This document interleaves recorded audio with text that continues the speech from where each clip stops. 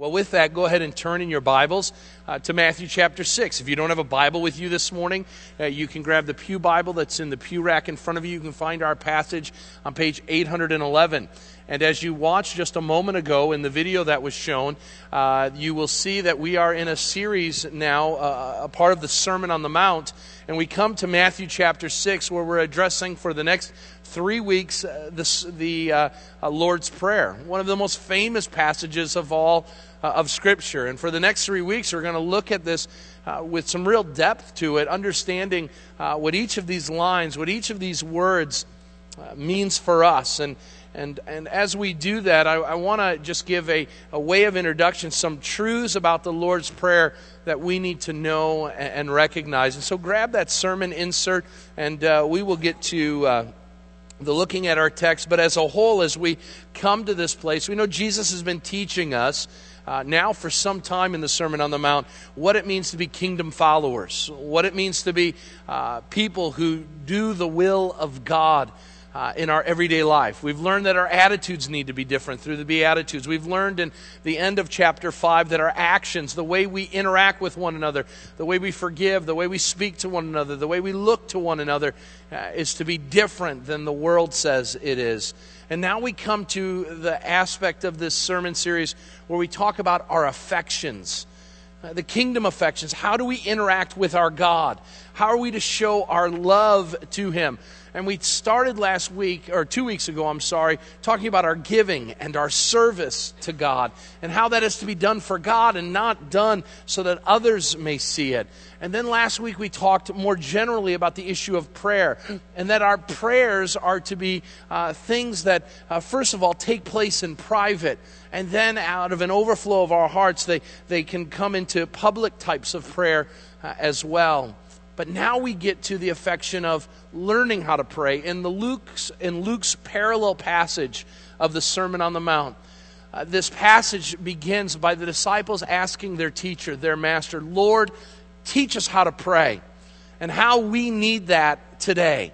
We need our Lord and our Savior to teach us how to pray, because we're going to learn that this is communication. Prayer is communicating, just as we do each and every day with one another. It's communicating with God, but we must recognize and know that we are communicating with the Alpha and Omega, the beginning and the end, and we need an example of how to pray. We need to know what we need to be praying about, to whom we need to be praying.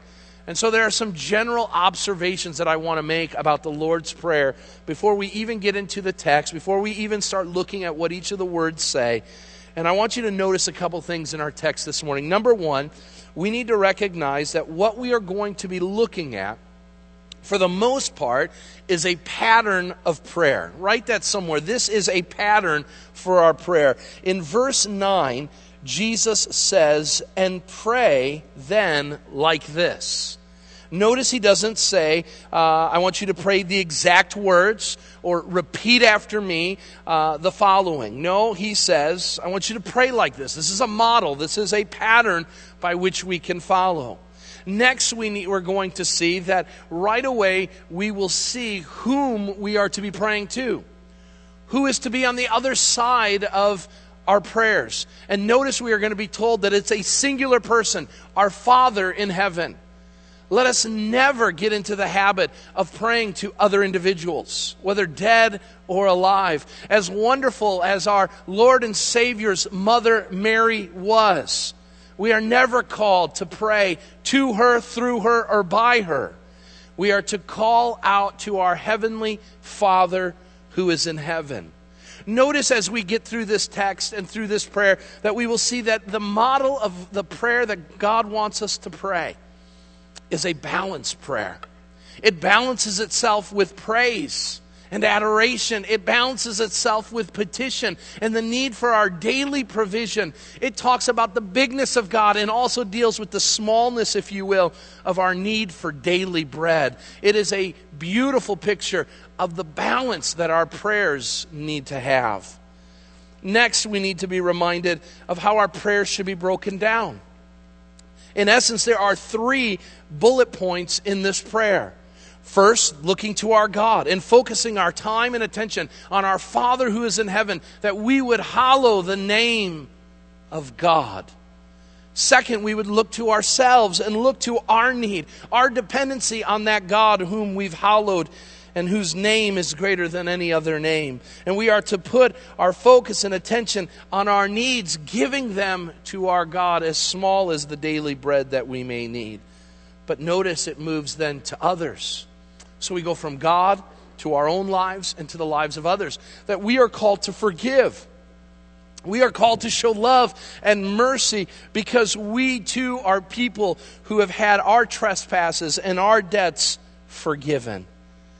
It also leads us to know that we are in a battle where we will need to be not led into temptation, but to be delivered from all evil. And so here are some wonderful words. Now, before you think too far that because this is a model of how prayer is to be prayed and whom it is to be prayed to, and then the pattern or the balance that our prayers need to have, many will say right away, well then, anytime this prayer is prayed in public, I should push it away because that's not the intention. But I would say that there's balance in that as well. Should we then never say this prayer in public? I don't think that's the case, because here is the thing. While Jesus does say pray like this, He doesn't just give a set of bullet points for what we should pray. He leads us in a prayer. It's a very consistent and clear prayer that we can utter these same words that Jesus uttered and be praying all at the same time. And so I think it is altogether good. I think it is altogether profitable for a people, whether as individuals or as a body of believers, to lift their voice with one accord with their Savior in heaven and utter and recite these words just as they have been recorded to us in Scripture. Now, right away, some may say, well, wait a minute, Tim. Doesn't reciting a prayer like this then become rote? Yeah, it can. And it should never substitute our need for free-flowing and heartfelt prayers of the faithful. We should never allow this prayer and our reciting of it become a mindless collection of words used in a religious scenario. To do that would be to profane the name of God whom we confess as Lord. Finally, one other thing I want to bring as a way of introduction this morning with regards to the Lord's Prayer is we can never look, as powerful as this prayer is, as a magic formula to what we want. We can never see this as if I pray this enough times, if I pray this with enough passion in my heart that these words become some magic word, a formula that will then lead God to do what we want Him to do. In fact, the Lord's Prayer is the exact opposite. The Lord's Prayer is a contrite and humble assessment of who we are in our spiritual and our physical need for forgiveness and mercy, and even the daily need of protection and provision to the only one who can provide it, our Father who is in heaven. It is communicating with our dad and trusting in that He is a loving and caring God. So let's turn our attention for the next 3 weeks to this prayer. And I want to look under the heading of, do you buy it? And what I mean by that is, do you believe the Lord's Prayer to be that model? Do you believe the Lord's Prayer to be a prayer to the God who is able to do exceedingly abundantly more than you could ever ask for or imagine? You see, one of the biggest reasons why many people, especially in evangelical circles, don't like the Lord's Prayer is they see so many unbelievers praying this prayer. And I will tell you that if this prayer is not prayed in faith, they are simply words. But when built with a desire to pursue and honor God, with heart and faith-filled hearts, desiring for God to do what we pray in agreement with Him, God says these prayers can move mountains. So with that, it is not simply enough for us to know these words, but to buy into them by faith and to believe in them. And even more importantly than buying and believing in the words, that are placed before us out of the lips of Jesus Christ himself is to buy and believe and to trust and put your hope in the God to whom we pray these words. So let us stand for our time to look at this text, and I'm going to ask that we as a body recite these words together, for they are the written word of God, and they are the model by which God has given us to pray. And so I will lead us in a praying of this prayer, and then we'll go on with our time together. So if you would follow along, and I would ask that if you desire that you would read this prayer with me as I read it from the ESV translation of Scripture. It starts like this. Our Father in heaven, hallowed be your name. Your kingdom come, your will be done, on earth as it is in heaven. Give us this day our daily bread, and forgive us our debts, as we also have forgiven our debtors. And lead us not into temptation, but deliver us from evil. Let's pray. Lord, we come before you, and we are going to learn today how truly awesome you are. And we are going to be brought front and center to the God whom we pray to. And Lord, as we get to know you, it will become very evident, as it is in my own heart, that if I believe you are all that you say you are, then why don't I pray more? If I believe that you hold this world and the universe and all that it contains in your hands, then why would I not put in your hands my need for daily bread, my need for daily protection, my need for forgiveness? If you are the God whom you say you are, then why in the world do I not lift high your name and set apart your name above all others? And so, Lord, as we open this prayer today, as we explore it word by word, phrase by phrase, Lord, I pray that we would encounter you. And then in encountering you in our private times of prayer and in our public gatherings together, that our prayers would be far more heartfelt, that they would be far more deep than just the surface, here are my list of needs, God, that they would follow your pattern and your model, so that you, in our prayers, might be glorified and brought praise. Lead us in this time now, we pray. In Christ's name, amen and amen. Prayer is a difficult thing for us as people. Just as our children have to come to grips with learning how to communicate as a way of language, so we as Christians have to learn how to communicate with our God. It means we have to get to know this God and understand Him and know what He desires and know what He wants. And it means that we will grow in our vocabulary and our communication with Him. My 5-year-old does a great job of communicating for a 5-year-old, but not for a 35-year-old. And so the job that Luke has is to continue to grow and learn what it means to communicate with the world around him. And likewise, we as Christians must always be evolving and growing in our communication with our God. If we find ourselves communicating with our God as we did when we first came to know Christ, something is wrong. If we only know that which we learned early on in our lives about the God whom we serve and whom we pray to, then our relationships will grow stagnant. We need to be a people, and the prayers that God gives us will help us in developing a robust and mature communication with Him. But it takes discipline. It takes hard work.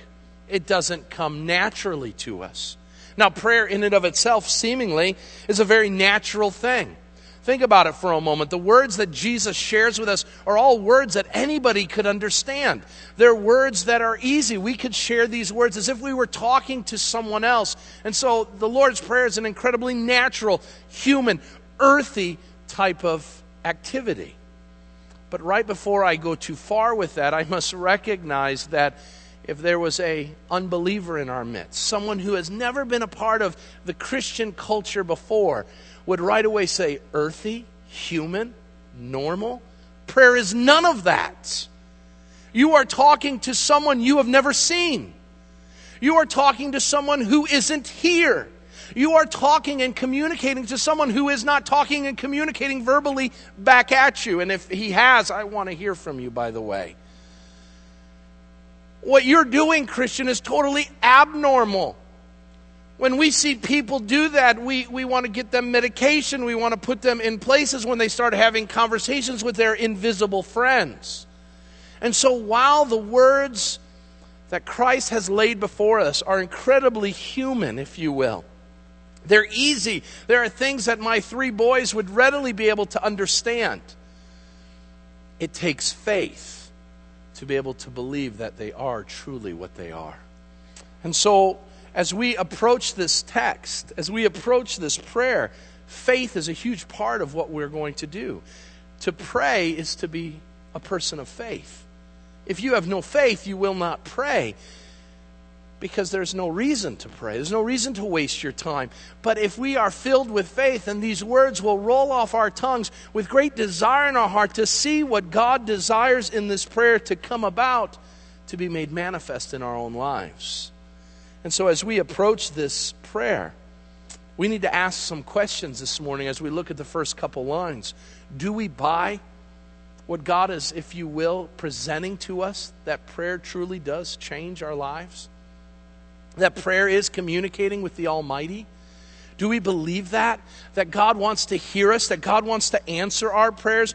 Do we believe that by faith? Because if we do, it's going to involve us making some very important decisions. And there are 3 that I want us to look at today. If you want to see the Lord's Prayer being lived out in your life on a daily basis, then it means, first of all, you have to acknowledge the person of God in your life. You have to acknowledge the person of God in our life. Now notice, Jesus starts out this famous passage of Scripture, this famous prayer, with a simple line, "Our Father in heaven." Now let's take a couple moments to notice what we learn from this. First of all, we see that Jesus quickly articulates that we are to be praying this, and that we are to be praying it to a specific person. Now notice, right away, he starts with the word "our." That's an important word. We don't want to gloss over that, because notice Jesus doesn't say, "My Father in heaven." He doesn't say, "You are to pray like this, His Father in heaven, her Father in heaven," or "mine," but "ours."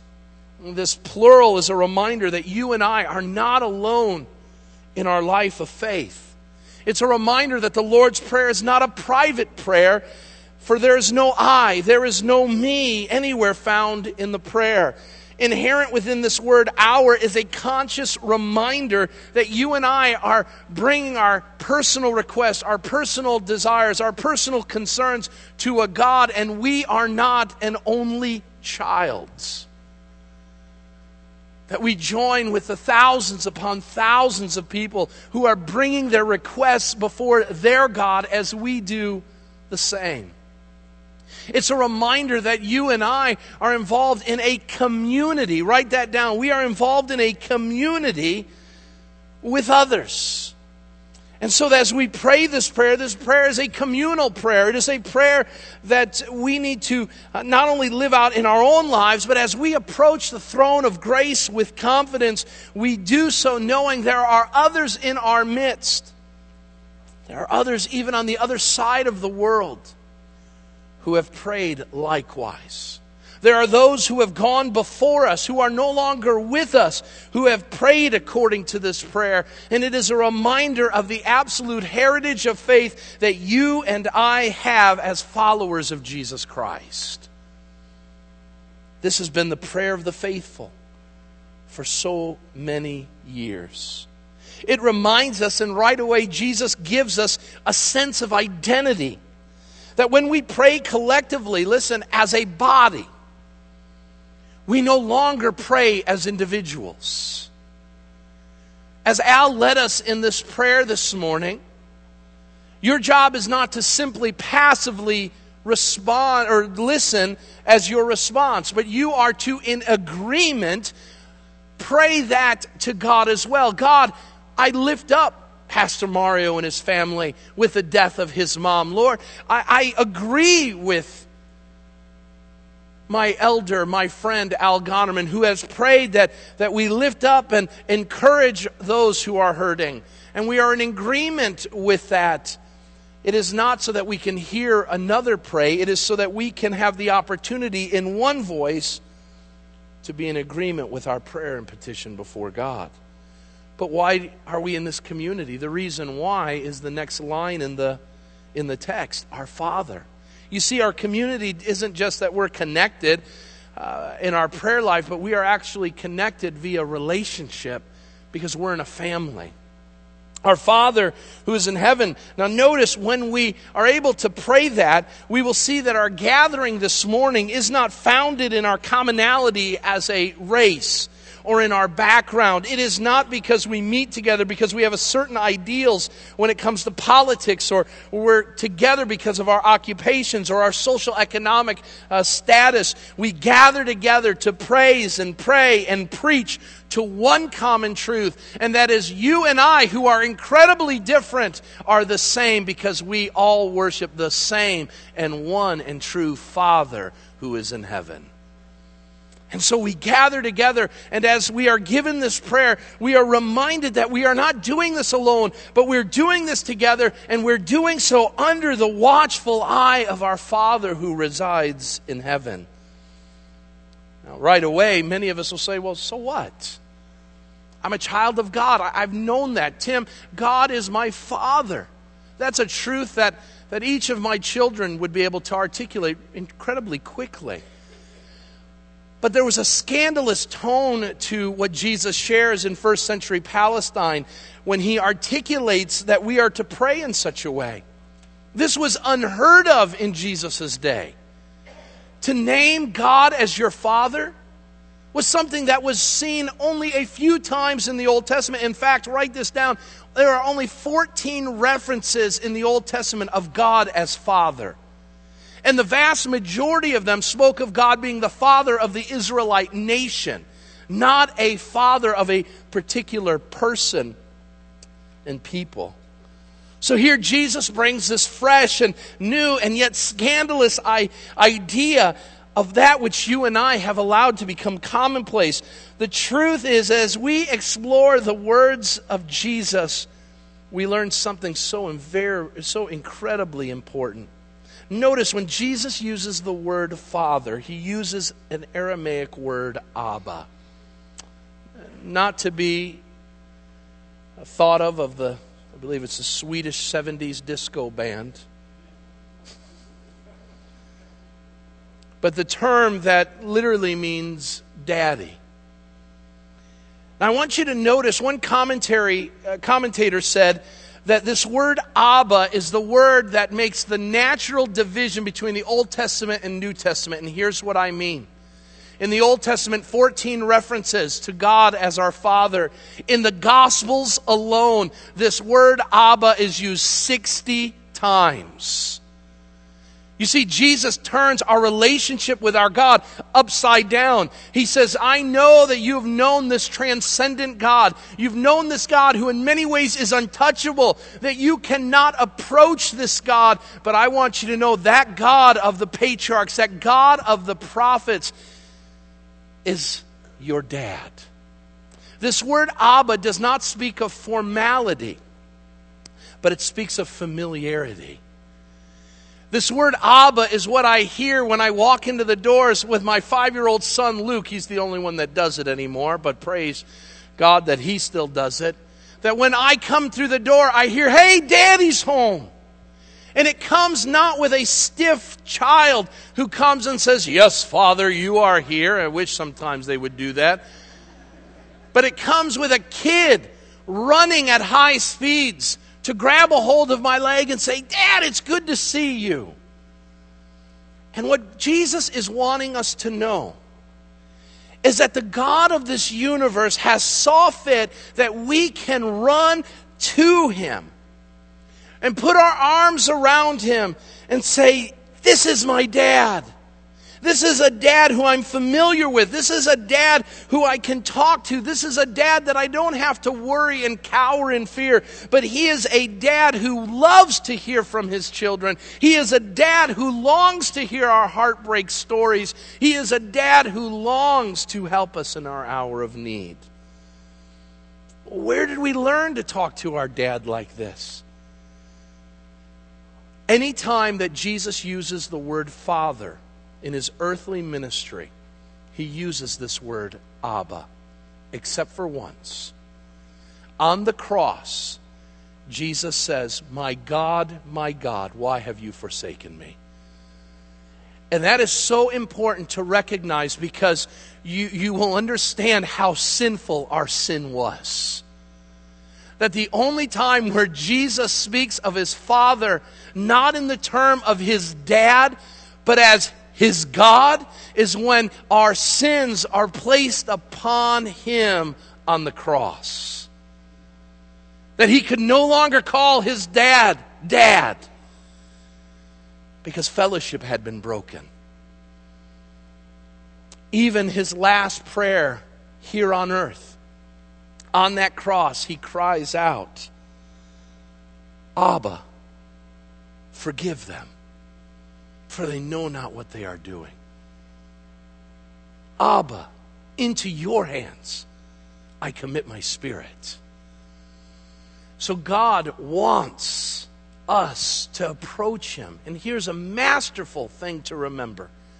He wants us to approach him as Jesus did. If that doesn't kick your prayer life into high gear, then don't listen to the rest of the sermon, because nothing else will work. We get to approach God as Jesus did, with all our sin and all our frailties and all our mistrust and all of our struggles. But this Abba is so very important. Amanda told me, hey, move along in your first point. And I lovingly said to her, that's where the whole message is at. Because if we miss this, we miss everything. You see, the word Abba, Father, reminds us, number one, that we are loved. Now, I know some of you in your earthly relationships with your father was lousy. He was a jerk. He didn't show you God in any way. Your father was the devil in many of your minds because of what he did. But I want you to know that God is a loving Father. He is a kind Father. He is a merciful Father. He is a patient Father. He cares for us. And so we have a God who wants to hear from us, who loves us. Next, we are reminded that this loving God is a forgiving God. He doesn't just love us when we do right. He loves us when we do wrong. And one of the greatest stories that Jesus shares is the story of a prodigal son and a loving father. And so we have this son who goes to his alive dad, his living dad, and he says, I know you're not dead yet, but I want your inheritance. Give it to me. What a disrespectful, what a dishonoring thing to say to your parents. Give me that which is not mine. I wish you were dead. He takes it, and that sinful man goes and he lives wildly, and he spends all that he has to the point that he finds himself in a time of famine, in a time of great desperation, as he's helping tend to pigs in a pig pen. He's so hungry. He's so much in need that he covets the pods that the pigs are eating. I mean, talk about the absolute quintessential picture of rebellion and sin and self-indulgence and pride and arrogance. Let me remind us a picture of ourselves. And the story says that the man comes to his right thinking and says, I could do far better if I was a helper in my father's house. If I was a servant in my father's house, I'd live better than this. So I will go back to my father and I will beg and I will plead that my father give me an opportunity to be one of his helping hands in his house. And the text tells us, Jesus tells us, that while the young man was still far off, the Father saw him. He was looking for him. And when he saw his son still far off, he ran to him. An uncommon practice in Jewish days. Your dad didn't run to you, you came to your dad. But no, the Father comes running. And the Father doesn't give words of reprimand. The Father doesn't give words of anger. The Father wraps his arms around the sinful, indulgent, arrogant, and prideful son, the rebellious son who wanted him dead. The Father puts his arms around him and says, let's throw a party. That which was lost is now found. This is the God whom we pray to, who does not hold our sins against us, who does not sit there and beat us up over and over again for the wrong we have done. He is a God who absolutely loves you and wants to reveal that in his communication with you. But for some of us, we've taken that too far. And there's a casualness to what we've said. So you're amening, you're saying, well, of course, Tim, yes, God, he's my friend. Oh, what a friend we have in Jesus. And yeah, that's how I communicate. And so our prayers are incredibly casual, and our sin becomes casual because he's a God who forgives. And thus, if he forgives, then it doesn't really matter if I sin, and Jesus takes care of it because he says, our Father, this Abba that we have, he's in heaven. And when you see that phrase in heaven, I want you to always remember it is Jesus saying that God is a God of authority. You see, yes, we are a part of a community, and yes, we are a part of a family, but let us never forget that when we pray to our Father, he is the one who is in authority.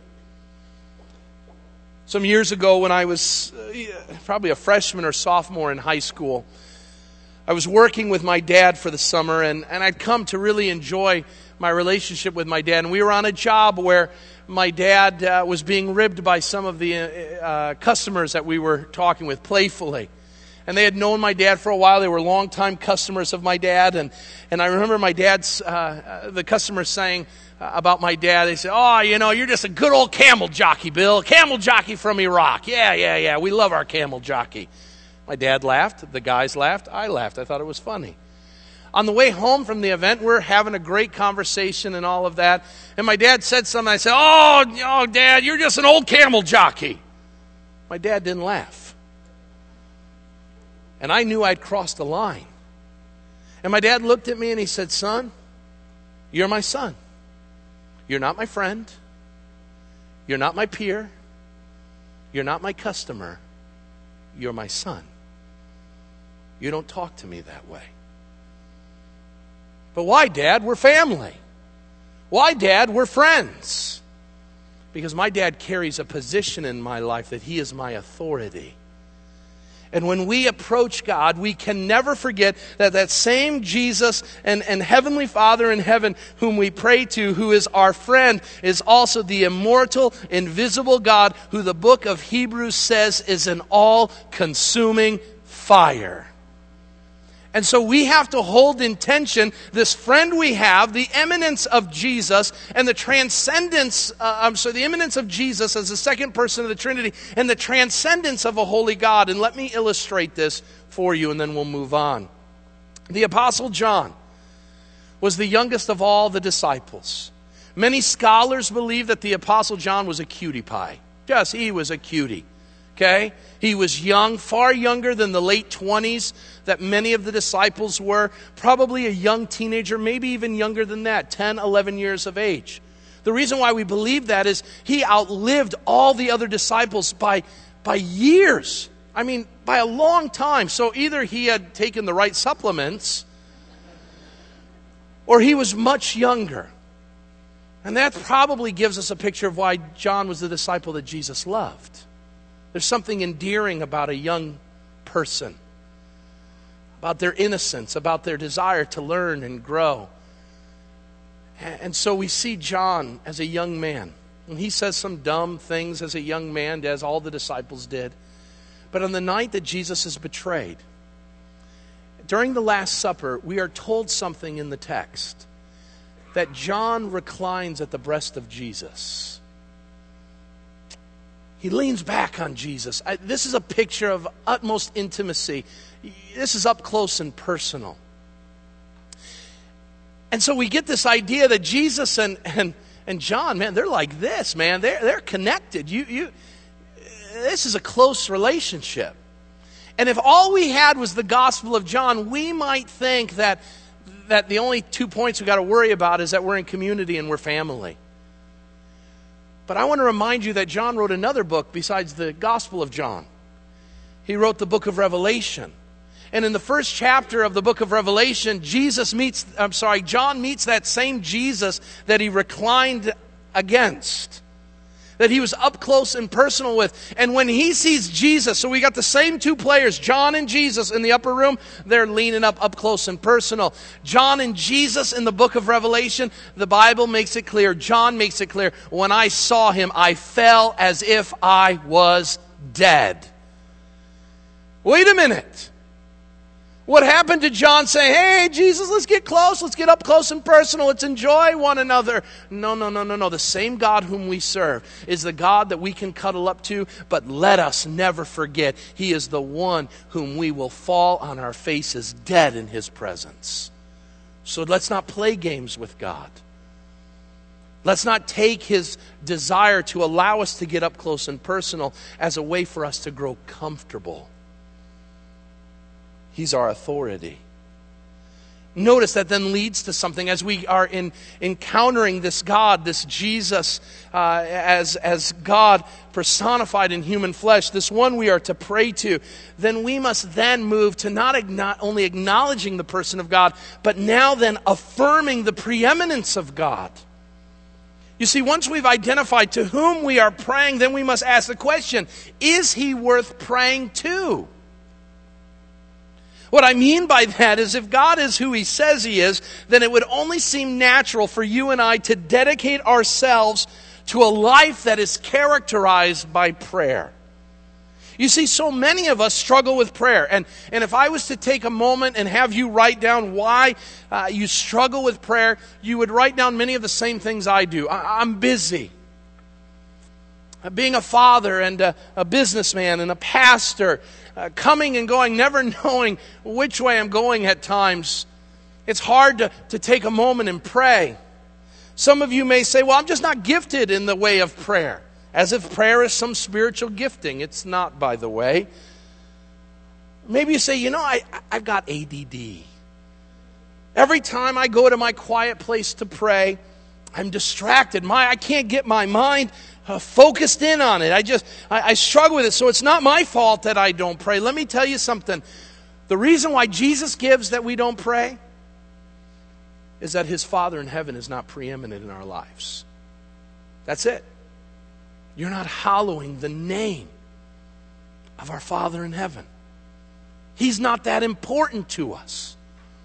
No, our TV is, our social media is, our jobs are, our kids are, our lives are far more important. And so instead of praying to God, we go to that which is most important. Understand this.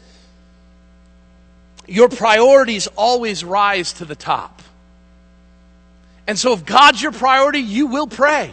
I can assure you of that. You will pray if God is a priority. You will not pray if he's not number one. And so we have to then ask, do we affirm, do we agree with Jesus that we serve a Father in heaven whose name is to be hallowed? Now, what in the world does that mean? That's not a word that we hear very often. Hallowed. It's not hollow as if it's empty, but hallowed. What does it mean?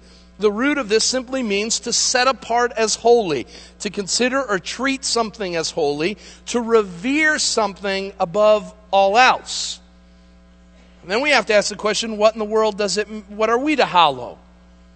The answer is the name of God. Why the name? Why are we to hallow God's name? Well, the name in Jewish times was that which you would articulate as the fulfillment of all who you are and that which you were called to be. I've told you I love being the son of a Middle Eastern father because names are important. And when I was born, the second son to my mom and dad, I was given the name Timothy Daniel. Now, why Timothy? Not because it rolled off the tongue well, or all the good-looking guys have the name Timothy. I know, that's the American thought. Some of you just threw up in your mouth. I get it. But the name Timothy has incredible symbolism. Timothy in the Bible, the disciple of Paul, was a young man who was born into a mixed family. Timothy's dad was a Greek. Timothy's mom was a Jew. And Timothy, at a very young age, was taught in the ways of the Lord. And so my parents looked at this little bundle of joy, by the way, much smaller than you would ever think I would have been. I was a little guy. When they saw him, they said, hey, we're of a mixed race. But here's where we agree on the name of the Lord. We're going to raise this kid. From his infancy, he will know the Holy Scriptures. But then I was given the middle name of Daniel. And my father wanted a name that would continue to remind me and him of where he had come from. Daniel was a prophet, a Jewish young man who very quickly in his life would be taken from his place where God's name would be honored and taken into a land where God's name would be profaned. And Daniel would serve that God whom he had known from a young age. He would serve him in some of the most vilest of empires. You see, Daniel was taken from Jerusalem and taken to Iraq. And he would change his culture from the inside out. And he would do so where the government said, you can't do any of that. My dad has been really excited by some of the things that God has allowed me to be a part of. And I have made my goal in life not just to be your pastor, but to be an ever-present presence in my community. And my dad says, you're living up to your namesake, son. Because Daniel could have just sat idly by and said that culture's going to hell. But Daniel encountered it. And he took it hands on. And I am so blessed to have heard that from my dad, because my desire is not just to preach to a bunch of Christians, but to impact the community around me from the inside out. You see, when you're able to connect your mission to your name, it's life-changing. It impacts you. And maybe you've been named something that maybe doesn't have a lot of significance, and that's okay, because you can write a new history and you can write a new name where when your name is spoken, it reminds people of the faithfulness of God. You see, because God revealed himself in his name. He's El Shaddai. He's Adonai. He is Jehovah Jireh. He is Jehovah Sidkenu, which means he is our righteousness. You see, the name of God is that which we trust. The psalmist says that many hope in horses, others in chariots, but we trust the name, in the name of our Lord, our God. Jesus' whole mission was to make known the name of his Father in heaven. In John 17, O righteous Father, O righteous Abba, he prayed, although the world has not known you, yet I have known you, and I have made these who have known me to know of your name and to make it known. We are to hallow the name of God. It means we are to hallow all that he is and all that he does. Notice the question then is asked, when are we to hallow this name? Notice this word hallowed in the Greek language is in what we call the aorist tense. And what that means is that this hallowing took place sometime in the past, a definite place in the past, and it has ongoing and forever implications. And so at some point in eternity past, and here's where it took place, God's name was hallowed the moment God existed with something else in the universe. The moment God created the very first thing, whatever that was, long before the heavens and the earth, long before humanity, before that God created, whatever He created in that eons ago, He hallowed Himself. And every time He creates, He continues to hallow His name. And so when the angels were created, which came before we know creation, He hallowed Himself amongst the angels. When the universe was created, He hallowed Himself. He set Himself apart from creation. As He made humanity, He set Himself apart from us and continues to set Himself apart from us to the day of eternity which begins.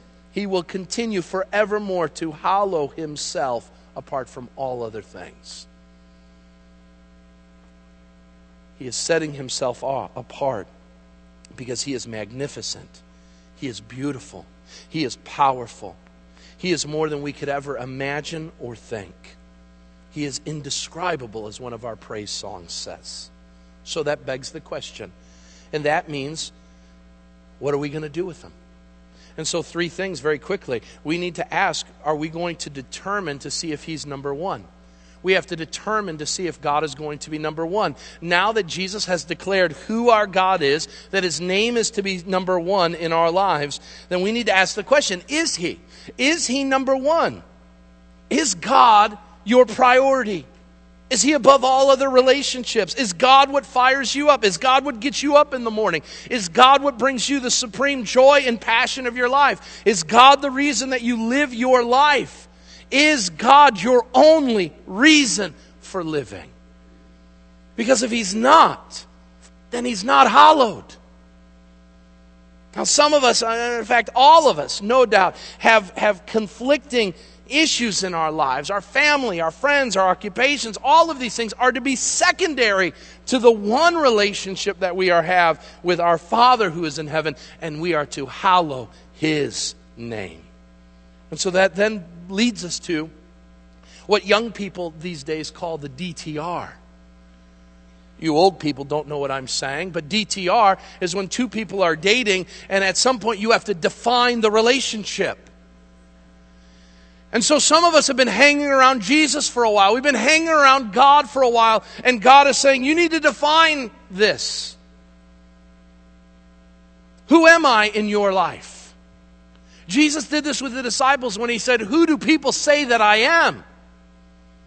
Well, this is what they say, Jesus. No, let me ask you, who do you say that I am? Let's define this relationship. You're the Christ. You're the Son of the living God. Peter articulates, you're number one. You're it. Everything else is secondary. Well, when we define that and determine that God is number one, notice a couple things that take place. We will do some stuff. Luther, in his great catechism, was asked the question, how do we hallow the name of God? Luther said, when one's life and doctrine are fully Christian. What that means is when we choose to hallow the name of God, we will declare that God is number one. When God is number one, you and I will speak about Him in such a way that announces to all others that He is preeminent. That's why you and I need to be careful that we do not take the Lord's name in vain, that we do not swear falsely by using His name, that we must always speak of God with reverence. This will change the way that we worship. Worship will not be something, listen to me, that we casually enter in when we feel right, when we feel like it's time to do it. But we will enter into this place with thanksgiving and joy in our heart, praising the name of the greatest one in all of the universe.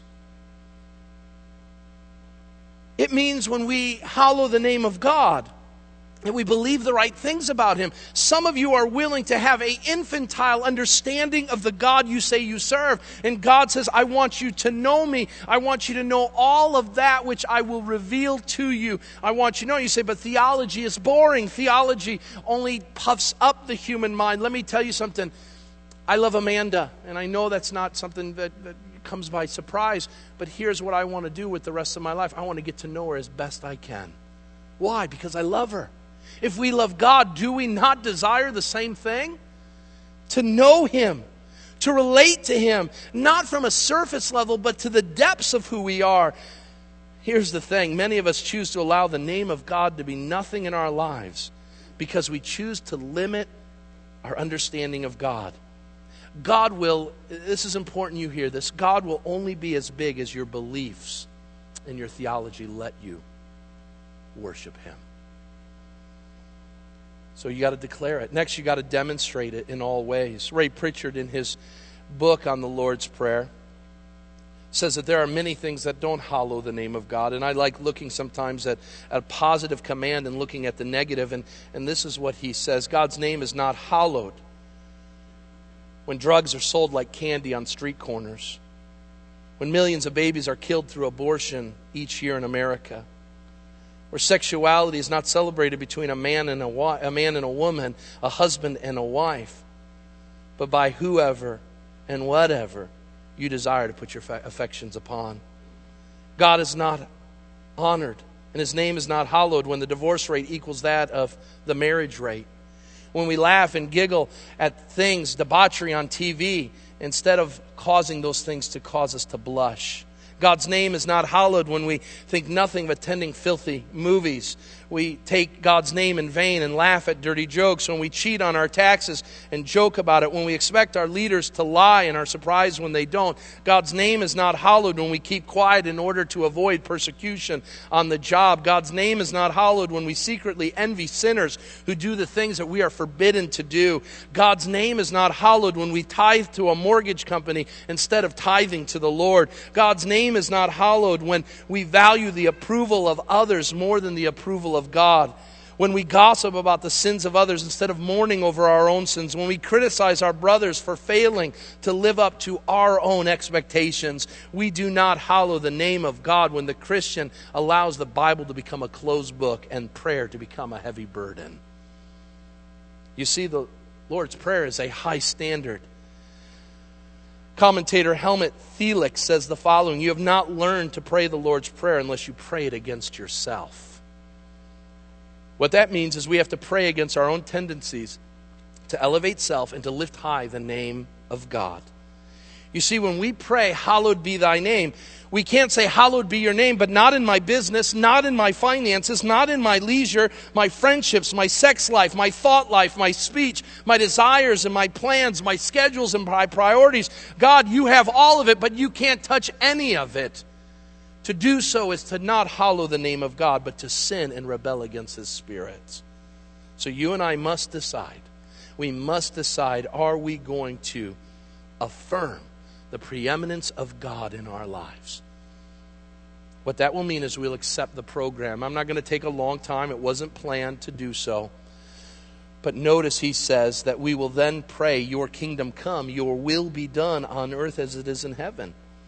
You see, when we acknowledge the person of God and affirm the preeminence of God, you and I will accept with open hands the plans of God. Far too many of us are struggling with the things of God because we don't see Him as sovereign and as good.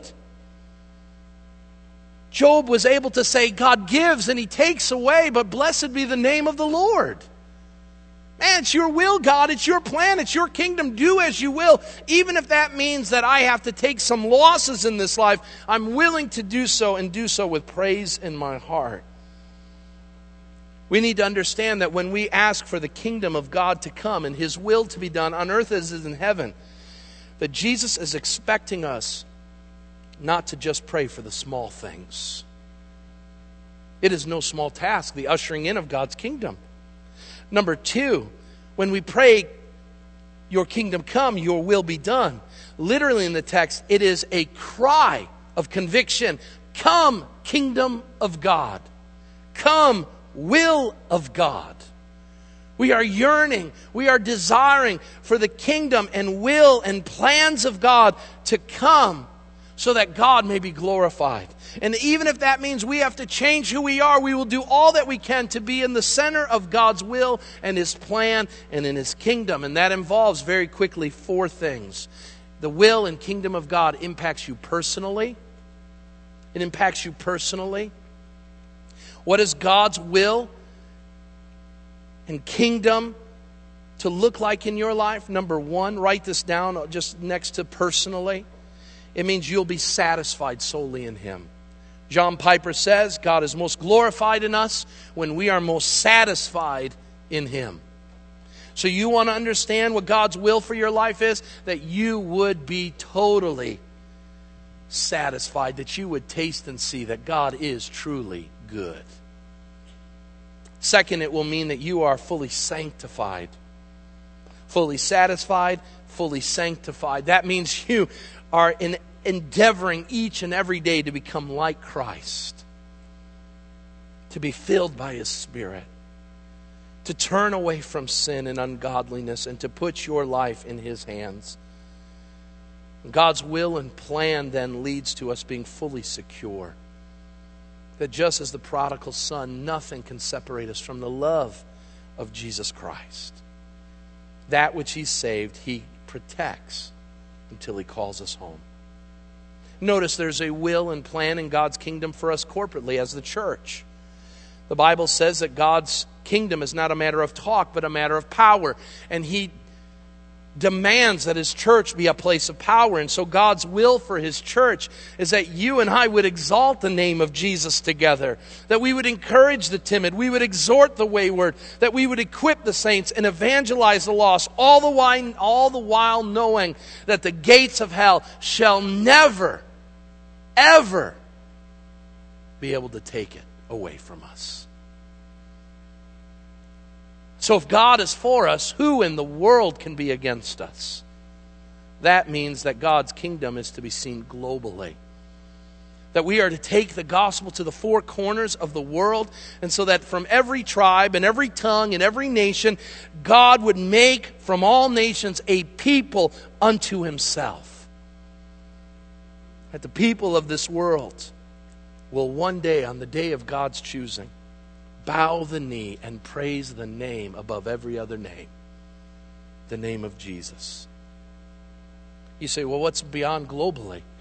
God has a plan celestially, that He is going to bring this earth and this solar system and this galaxy and the many galaxies that no human eye can see, every star, every molecule, He will bring together one day, and at one moment, at the culmination of all things, this God who is in heaven, whose name is to be hallowed, will call for all of His creation in one voice and in one moment of time to gather together and with one celestial voice celebrate the glory of God in one eternal crescendo, and glory be the name of the Lord when that happens.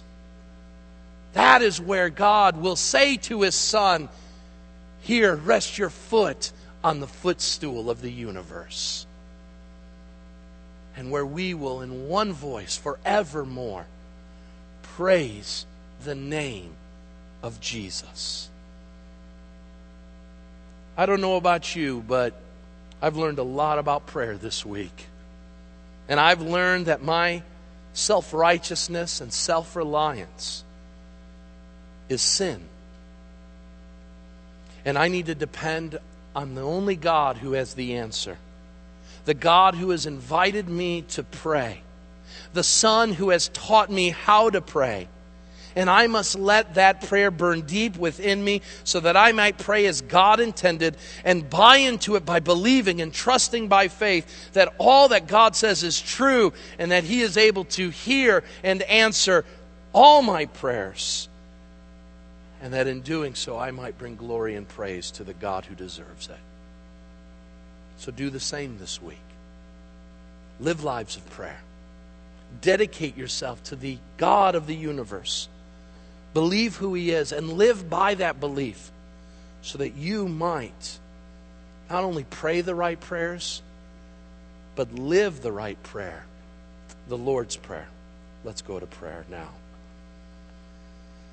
Lord Jesus, we come before You and we've learned much about who You are through how You have modeled prayer. You have told us and You have shown us how we are to encounter our Father in heaven. Lord, in our words and in our deeds, let us set apart God as number one. Let us not do it only in the pews of this church on a Sunday, but let us do it every day of our week, in all places. Let us do so, Lord, because we know that your plans cannot be thwarted, because your plans will be brought to fruition, because on that great day that will culminate human history, all eyes will be on you, all knees will be bowed, and every tongue will confess that you are the Lord. You have revealed by your Spirit this truth, and so let us live by this truth now, so that your will may be done on earth as it is in heaven by the angels and by the saints of old. Let us live with you being number one. Let us pray in that way. Let us live in that way, so that we may glory in you. Send us forth from this place now, Jesus, with your Spirit empowering us, so that we may be salt and light, that we may show the world what it's like to live in relationship with the Alpha and Omega, to be the children of the Most High God. We love you, and we give you all the praise for this service.